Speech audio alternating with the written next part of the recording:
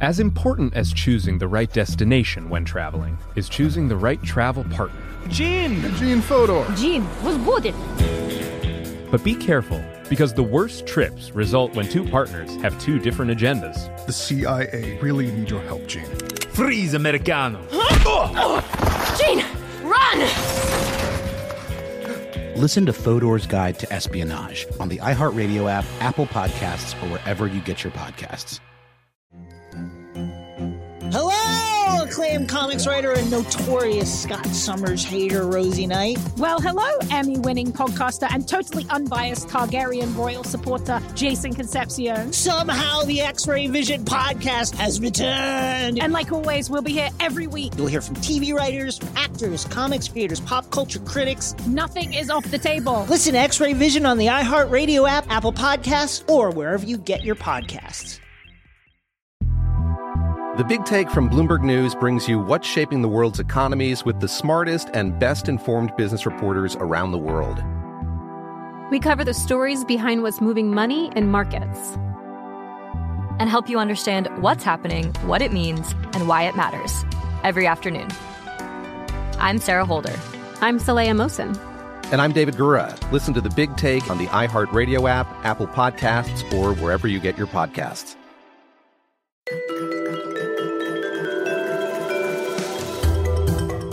All presidents are sociopaths, or at the very least, psychologically unusual. You gotta look in the mirror every morning and say, there is no one else among those 350 million who can do the job I can. This is a relatively new field, in part because of the growing awareness that dogs weren't just pets, but that dogs also have some real intangible benefits. Willie Mays and Babe Ruth, athletes who weren't able to monetize themselves in the way that they should have been able to. You know, Serena's different.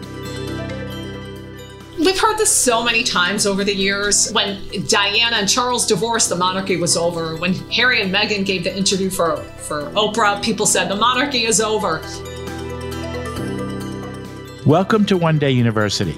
Talks with the world's most engaging and inspiring professors discussing their most popular courses, the ones that students line up to hear. The One Day University podcast gives you a front row seat to learn on your schedule. I'm Stephen Tragus. 15 years ago, I founded One Day University to present top-performing professors on stages across the country. There's no homework, exams, or student loans. It's learning for the sake of learning. In each episode, I'll sit down with a different professor to talk about one of their highly rated lectures. No matter your interests, we've got you covered. Our conversations will include politics, history, science, music, art, sports, and pop culture. Our first episode falls into the pop culture category. The 95th Academy Awards were held last weekend, with Everything Everywhere All at Once winning Best Picture and 6 other Oscars. Millions of people tuned in to see some famous faces, including Lady Gaga, Nicole Kidman, Steven Spielberg, and Rihanna. Fans of Tom Cruise may have been disappointed to learn that he was a no-show, even though his film, Top Gun: Maverick, was nominated for Best Picture. Professor Susan Douglas has studied our relationship with the rich and famous. She has a lecture for One Day University titled A History of Fame, The Power of Celebrity. She teaches communication and media at the University of Michigan, and she's written several books on gender and mass media. With the Oscars behind us, I was curious if Susan believed that movie stars still even exist, or if they're a relic of the past. I think it was a very unusual Oscar season, but I do think we still have movie stars. But here's the hitch. A lot of them have gone to television, in part because streaming has offered so many opportunities to A-list actors. Kevin Costner, Harrison Ford, Jane Fonda, one could go on. And this started with the entrepreneurial work of Netflix and Amazon, and then COVID hit and people stopped going to the movies. And so I do think there are still movie stars. There are more independent productions that are getting more attention, and maybe people whose names we didn't quite recognize this Oscar cycle will become more recognizable in the future. But I don't believe that Tom Cruise and a few others are the only movie stars left. Let's start at the beginning with the origins. Where did the word celebrity come from? You have any idea? I'm not sure where it came from, but it was certainly in use by the 1840s. By that time, there were theatrical stars in the United States. And so you began to get the emergence of the notion of celebrity by mid-century. Then why was there this interest and need for celebrities? And how responsible was the media for this rise of celebrity culture then? You had a symbiotic relationship between the rise of inexpensive newspapers meant for the general public, not expensive political papers, and they needed, content. And you had the ever expanding entertainment industry. First it was theaters and then the circus. And then by the late 19th century, you had vaudeville, and vaudeville wanted to promote its stars. Newspapers wanted content. And so they worked together with each other. And of course, the media played a major role in producing which stars were the best, behind the scenes with the stars, all of that. And they were fed a lot of stuff by first vaudeville entrepreneurs. And of course, then later and most famously, the producers of movies. Okay, then let's talk about two types of stars. One you mentioned, sports stars and movie stars. Specifically, I'm thinking of Babe Ruth and Mary Pickford. These two were really important. And in fact, movie studios were at first sort of reluctant to even let this all happen. You want to tell us about that? Yeah, sure. Movie studios, very early on, this is the Nickelodeon period, from roughly 1905 to around 1911. They didn't want to put the names of the players on the screen because they thought they would demand more money. But what they found out is that viewers began to respond to specific actors like Mary Pickford. Everybody referred to her as the girl with the curls, and people wanted to see more of the girl with the curls, for example. So, they began to realize by 1911, it was good box office to put people's names out because those stars could then promote movies. So that's when the shift begins to happen. And Babe Ruth, was he really the first sort of gigantic sports celebrity? He was, yes. There were boxing stars, but boxing was very controversial at the beginning of the 19th century because of interracial clashes around who should be the world champion. But Babe Ruth, let's remember Babe Ruth, when he was with the Red Sox, he was a great pitcher and a great hitter. Like, who can do that? And so he obviously had enormous talent. And then when he went to the Yankees and, kept hitting homer after homer and helping them win World Series, by this time, baseball was not only being covered in newspapers. By the 1920s, it was being covered by radio. And that enhanced his stardom even more. Okay, Susan, you mentioned radio. One part of your talk, which I had found fascinating because I'd never really thought about it before, was your explanation about how it was radio that created many African-American stars. Yeah, so this really relates to the Great Migration that occurred during World War I. There was a great need for workers in cities and up north, and you had 60,000 African-Americans migrate into Chicago. And some of those migrants were jazz musicians who had been playing in the bordellos in New Orleans, but the bordellos were shut down as like a national security issue in New Orleans. So people like Louis Armstrong ended up in Chicago. So you had something that's very important in Chicago. You had a market for Black music, and independent companies arose producing what was called race music. And they were mostly recording either blues, Mamie Smith, Bessie Smith, but they were also recording what was called hot jazz. And this music became hugely popular, and white listeners loved this music. And so even though radio was, like all the media, very segregated, very discriminatory against black performers, nonetheless, Louis Armstrong, Duke Ellington, Bessie Smith, they all became stars on radio. And we have to remember, radio is a medium that denies sight to its audience. And so it was easier for black stars to become stars on a medium like that. Let's move on to something very different. Walter Winchell and the rise of gossip. Who was he, and why was the gossip industry so important? So gossip columns had started in the 1920s, and they basically kind of fell on the heels of the rise of movie magazines. You know, movie magazines started in the late teens, early 20s. So Winchell started out, as a newspaper gossip columnist, and he moved to radio in the early 1930s, and he had this rat-a-tat-tat style of delivery, and he mixed news with celebrity gossip and celebrity dirt.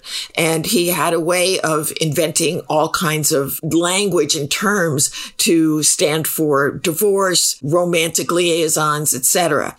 And so what Winchell did is he melded legit news with gossip, bringing gossip into broadcasting for the first time.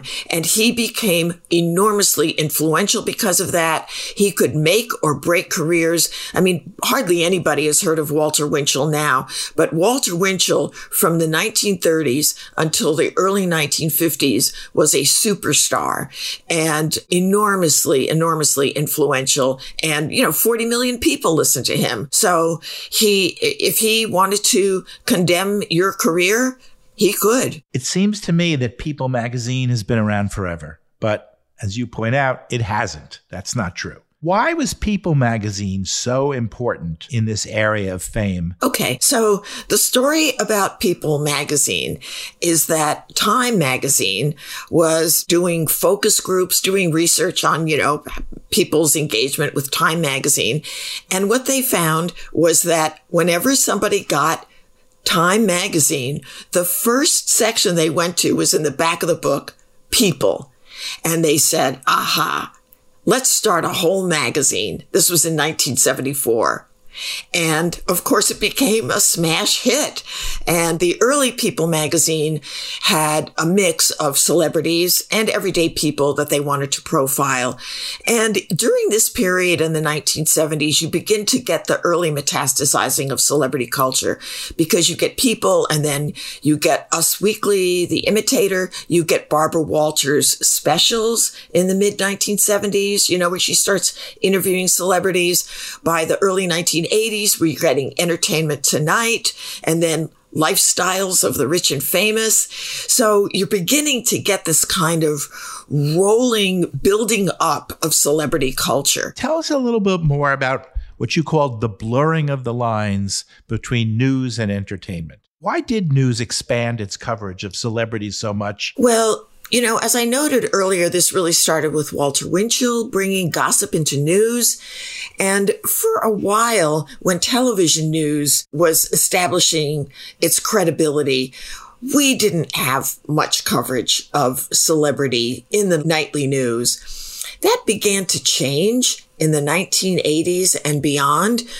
One of the reasons is that the news divisions of the networks in the late 1980s were spun off of the entertainment divisions, meaning that the entertainment divisions, which were making all this money, were not carrying the news divisions anymore. Now the news divisions had to make it on their own, and they had to have good ratings and all the rest. And so you began to see, like Dan Rather on the nightly news covering the divorce of Mike Tyson and Robin Givens, and you're like, what is that? And then, of course, you have the proliferation of cable. First cable news and then cable shows. And so cable, 24-hour cable, there's 24/7 maw that needs to be filled, right? And there isn't that much politics all the time. And also foreign news bureaus were cut. So you fill that with stories about Britney Spears. Celebrity news is cheap. You can recycle it. People flock to it. And at the same time, we start to get more and more politicians being treated like celebrities. And of course, the ultimate blurring moment is 2016, when you have the star of a reality TV show transform that into becoming president of the United States. So, we're at a really odd moment now where politics is as much or more entertainment as it is public policy and politics. This has been a long process, and here we are. After the break, we'll explore social media's impact on fame and the religious undertones of celebrity worship. When you drive a vehicle so reliable it's backed by a 10-year, 100,000-mile limited warranty, you stop thinking about what you can't do and start doing what you never thought possible. Visit your local Kia dealer today to see what you're capable of in a vehicle that inspires confidence around every corner. Kia, movement that inspires. Call 800-333-4KIA for details. Always drive safely. Limited inventory available. Warranties include 10-year, 100,000-mile powertrain and 5-year, 60,000-mile basic. Warranties are limited. See retailer for details. As important as choosing the right destination when traveling is choosing the right travel partner. Eugene Fodor. Gene, was booted. Much of the joy you will find on the road comes from the person you share it with. So you write the books, Gene, and Vlastar runs the business. I understand now. It is a wise man who marries a wiser woman. But be careful and choose your travel partner well, because the worst trips result when two partners have two different agendas. Get down! I'm not stupid, Gene. Something is going on, and it's high time you tell me the truth. Freeze, Americano! Gene, run! So travel before it's too late. Your money will return, your time won't, and we're all too quickly approaching that final destination. Listen to Fodor's Guide to Espionage on the iHeartRadio app, Apple Podcasts, or wherever you get your podcasts. You described 3 different types of celebrity: ascribed, achieved, and attributed. So what's the difference between those 3? So achieved is obvious. You've earned it. LeBron James, Meryl Streep, the Rolling Stones, people admired for their obvious talent and achievements. Ascribed is you were born into it. And right now we have a very prominent ascribed celebrity, Prince Harry, with the #1 best-selling book, Spare. And so you're a child of a celebrity. You're born into the royal family. You had nothing to do with it. Some ascribed celebrities remain celebrities and others don't. And then attributed is it happens to you, usually through a scandal or some kind of other event. Nobody knew who Monica Lewinsky was, right? Until the scandal of her relationship with Bill Clinton comes out. And all of a sudden, she is famous. She is well known simply because she is caught in a scandal. Some other examples of attributed can be one-hit wonders. A lottery winner can be famous for a short period of time and it goes away. Often, attributed celebrity is the one that most rapidly fades. The notion of what is and who is newsworthy has changed dramatically. Seems like anyone can be a star. You want to talk a little bit about that? Yes, there's a term for this called the demotic turn, which comes from the word democracy.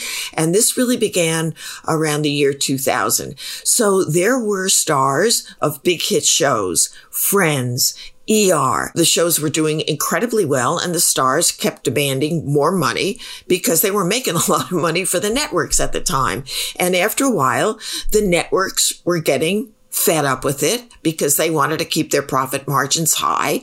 And meanwhile, there had been this little show on MTV called The Real World. You throw 7 people together in an apartment, see what happens. That started in 1992. By the late 90s, it was doing very well for MTV. So then we get this show called Survivor. The first episode of Survivor was a smash hit, and that led to more and more reality TV. Now, why was reality TV produced en masse? It was so much cheaper to produce than scripted shows. You could get people who would be on those shows for free because they wanted to be on television. And so you were cutting your costs way down, and boom, you get the explosion of reality TV. And then, of course, this intersects with the rise of social media, right? And people beginning to think, maybe I can become a star on Instagram. And of course, more recently, we now have TikTok stars and we have YouTube stars, people who have basically crafted themselves into personalities through social media. So when this term demotic turn was coined, it barely anticipated the rampant democratization of celebrity in our culture. Here's another phrase I learned from your lecture that sounded very scientific to me. Parasocial interaction. What's that all about? Yeah, it's a complicated term for something we all do.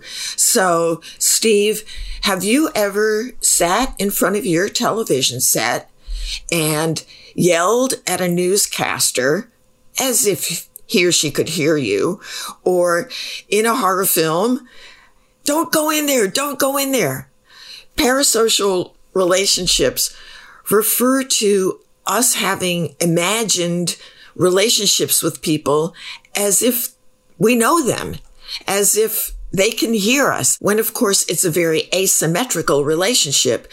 We may know a ton about Jennifer Aniston. She has no idea who I am, right? And so parasocial relationships are the relationships that we form with stars. And so some people can have very strong parasocial relationships, be very devoted fans. A parasocial relationship can also be negative, right? I could have a very strong negative parasocial hatred of somebody famous. So, but that's what it refers to, is that connection that everyday people have, often powerful, with famous people. Can you comment on some of the privileges and power of celebrity and some of the drawbacks for both celebrities and for the people who become so invested in their lives? So, look, celebrities have a wider voice in the world than we do. They go to the front of the line. I don't imagine Tom Cruise ever having to go to the Division of Motor Vehicles and waiting, 2 hours to get his license renewed. They go to the head of the line. So, those are some of the privileges that they get. Downfall, or the anti-privileges is really loss of privacy. Many celebrities really hate the loss of privacy. They are under scrutiny all the time.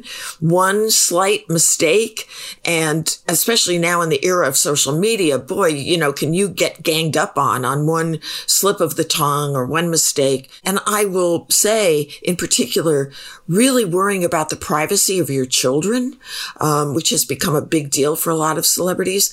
Those are some really quite serious downsides. There's what some people would actually call a religious aspect to celebrity fascination, including pilgrimages to important sites like the one in Memphis. And you know what I'm talking about. So Graceland is, of course, a complete monument to Elvis, and his grave is there.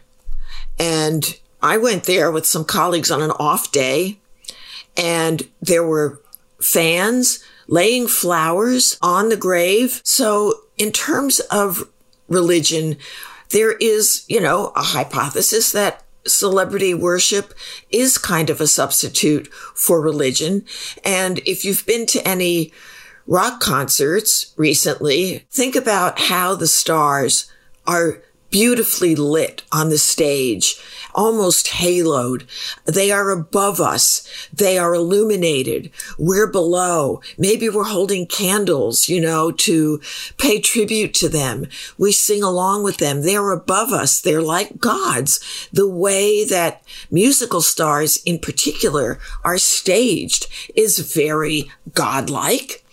And people can become obsessed with what we call reliquaries, a shock of somebody's hair, a piece of Michael Jackson's clothing, whatever. So some have argued that there is a religiosity to celebrity worship and celebrity culture. There were 2 Oscar-nominated films that focused on past movie stars, Elvis and Blonde, which was about Marilyn Monroe. Why do you think they're still making movies about those 2 and others so many decades later? There are certain stars, especially those who've died young, who've died tragically, who are preserved forever in their youth.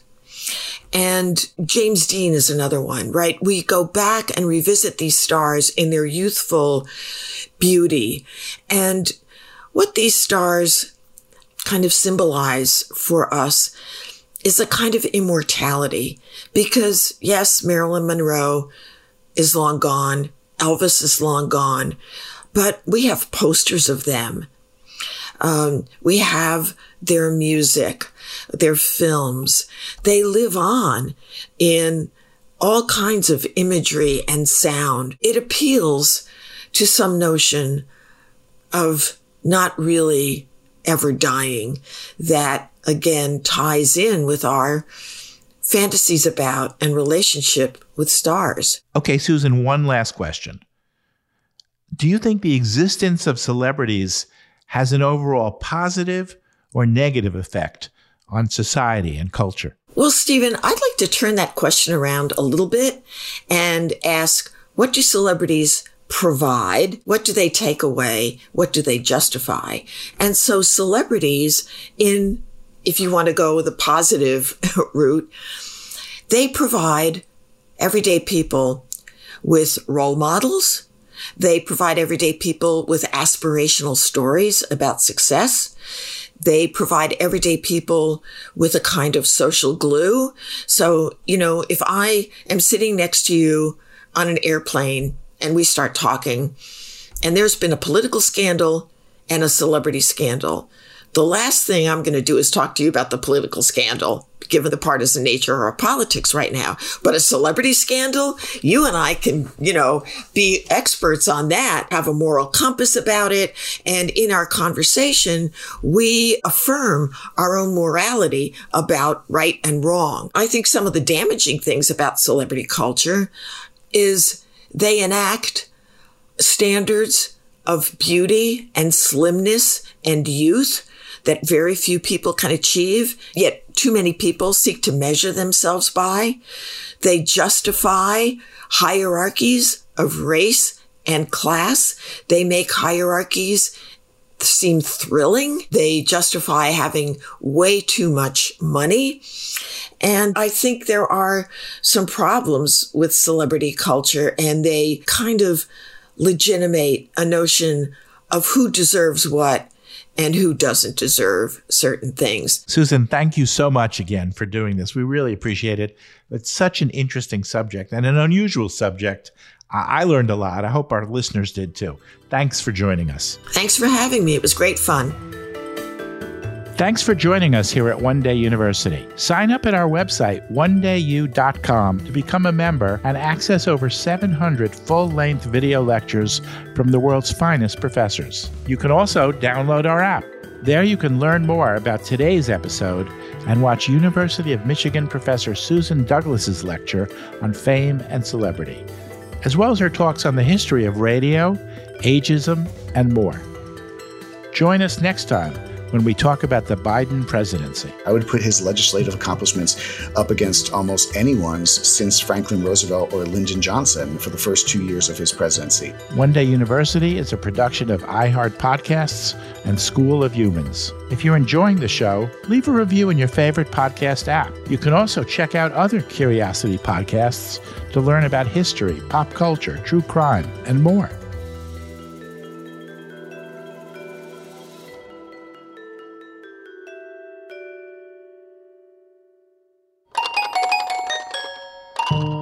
School of Humans.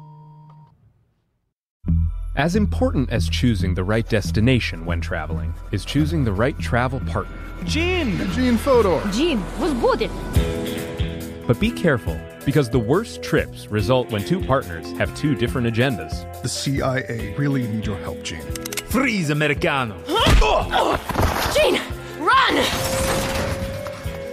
Listen to Fodor's Guide to Espionage on the iHeartRadio app, Apple Podcasts, or wherever you get your podcasts. Hello, acclaimed comics writer and notorious Scott Summers hater, Rosie Knight. Well, hello, Emmy-winning podcaster and totally unbiased Targaryen royal supporter, Jason Concepcion. Somehow the X-Ray Vision podcast has returned. And like always, we'll be here every week. You'll hear from TV writers, actors, comics creators, pop culture critics. Nothing is off the table. Listen to X-Ray Vision on the iHeartRadio app, Apple Podcasts, or wherever you get your podcasts.